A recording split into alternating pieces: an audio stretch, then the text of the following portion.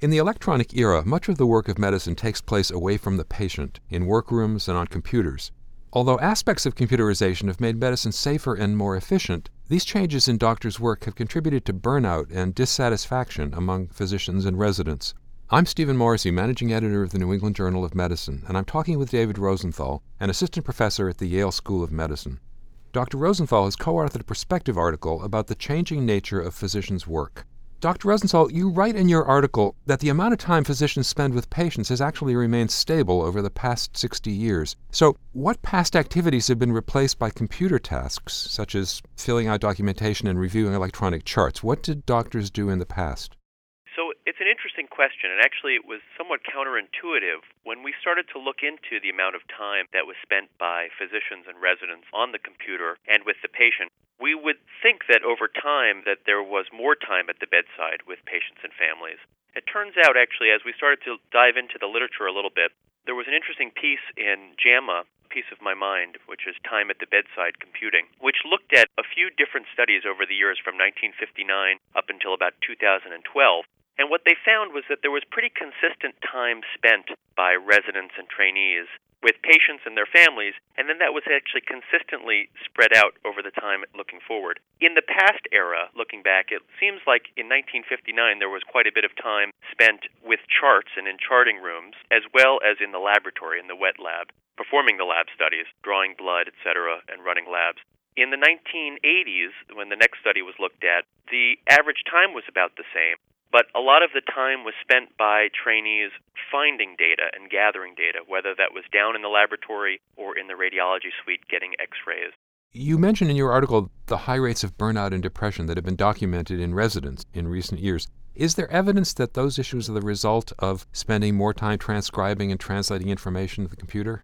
I'm not sure we have a great evidence base for saying direct correlation between or direct causation between the amount of time transcribing the information into the computer and rates of burnout. However, the 2013 study that the American Medical Association looked at with the RAND Corporation really sort of highlighted that the electronic medical record system did have a significant impact on not only trainee, but physicians of all sorts and clinicians of all sorts, their satisfaction and their rates of burnout.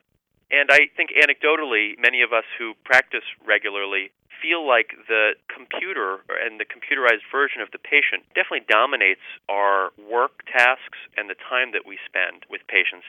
Whether that's an actual one-to-one in terms of sort of rates of burnout, I don't think we have the answer, but it's an interesting place to study.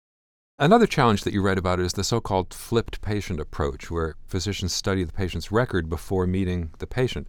How can physicians preserve the advantages of that approach while they address the bias that it introduces? That's a great question.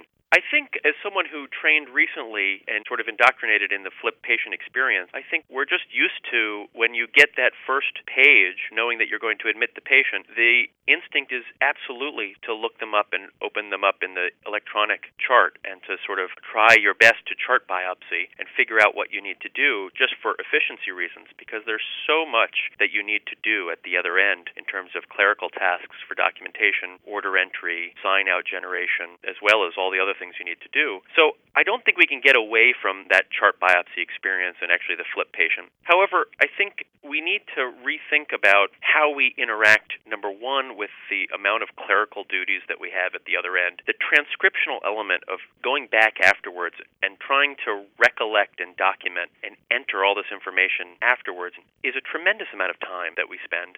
And I think that we can't get away from the human computer. We can't get away from the flipped patient experience. I think that the eye patient is there. We live in this world. We need to merge that better with the actual patient experience, whether that's at the bedside, opening up that electronic medical record system and merging it with the patient experience, letting the patients have control over the medical record in some ways, looking at it, interacting together with this chart, I think is a way to reclaim some of that. I would also argue that if we were to be able to reduce the amount of documentation that's necessary and transcription of medical information into the chart by physicians, I think we might free up a lot more time to spend with patients. One of your suggestions for improving professional satisfaction involves rebuilding practices and physical spaces to promote connection between physicians and patients, physicians and physicians, and physicians and nurses. What does that approach look like on the ground, and have any health systems tried to implement that? That's a good question.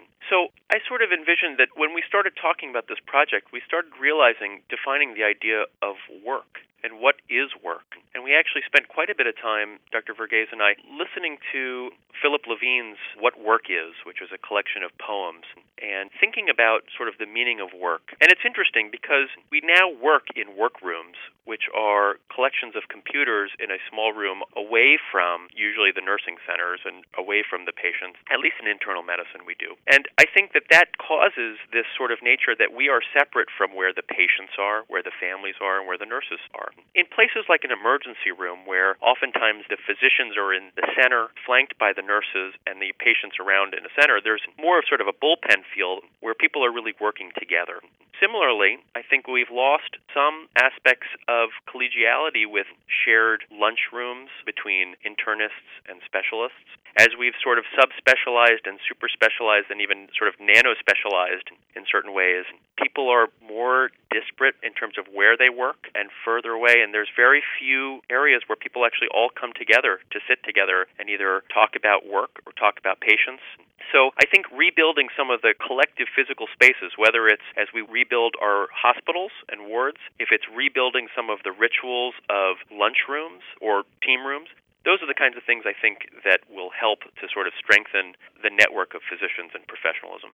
Finally, while we're waiting for those sort of more fundamental changes in technology and in the culture of medicine, what can individual physicians do now to make their own work more meaningful and to improve their professional satisfaction? So I think part of it is actually realizing what the meaning of work is and trying to focus less on narrow sort of documentation needs and figuring out how to communicate better with patients, communicate better with nurses and with their teams, communicating whether it's face-to-face with their colleagues in the hospital. Certainly doing bedside rounds, which has been done at our hospital here and at many other institutions, is I think a critical aspect. Rounding with the teams, with residents and med students and nurses and ancillary, whether it's occupational therapists and families, in the room at the bedside, is one way that we can all sort of work together to bring these human bonds back together. Thank you, Dr. Rosenthal.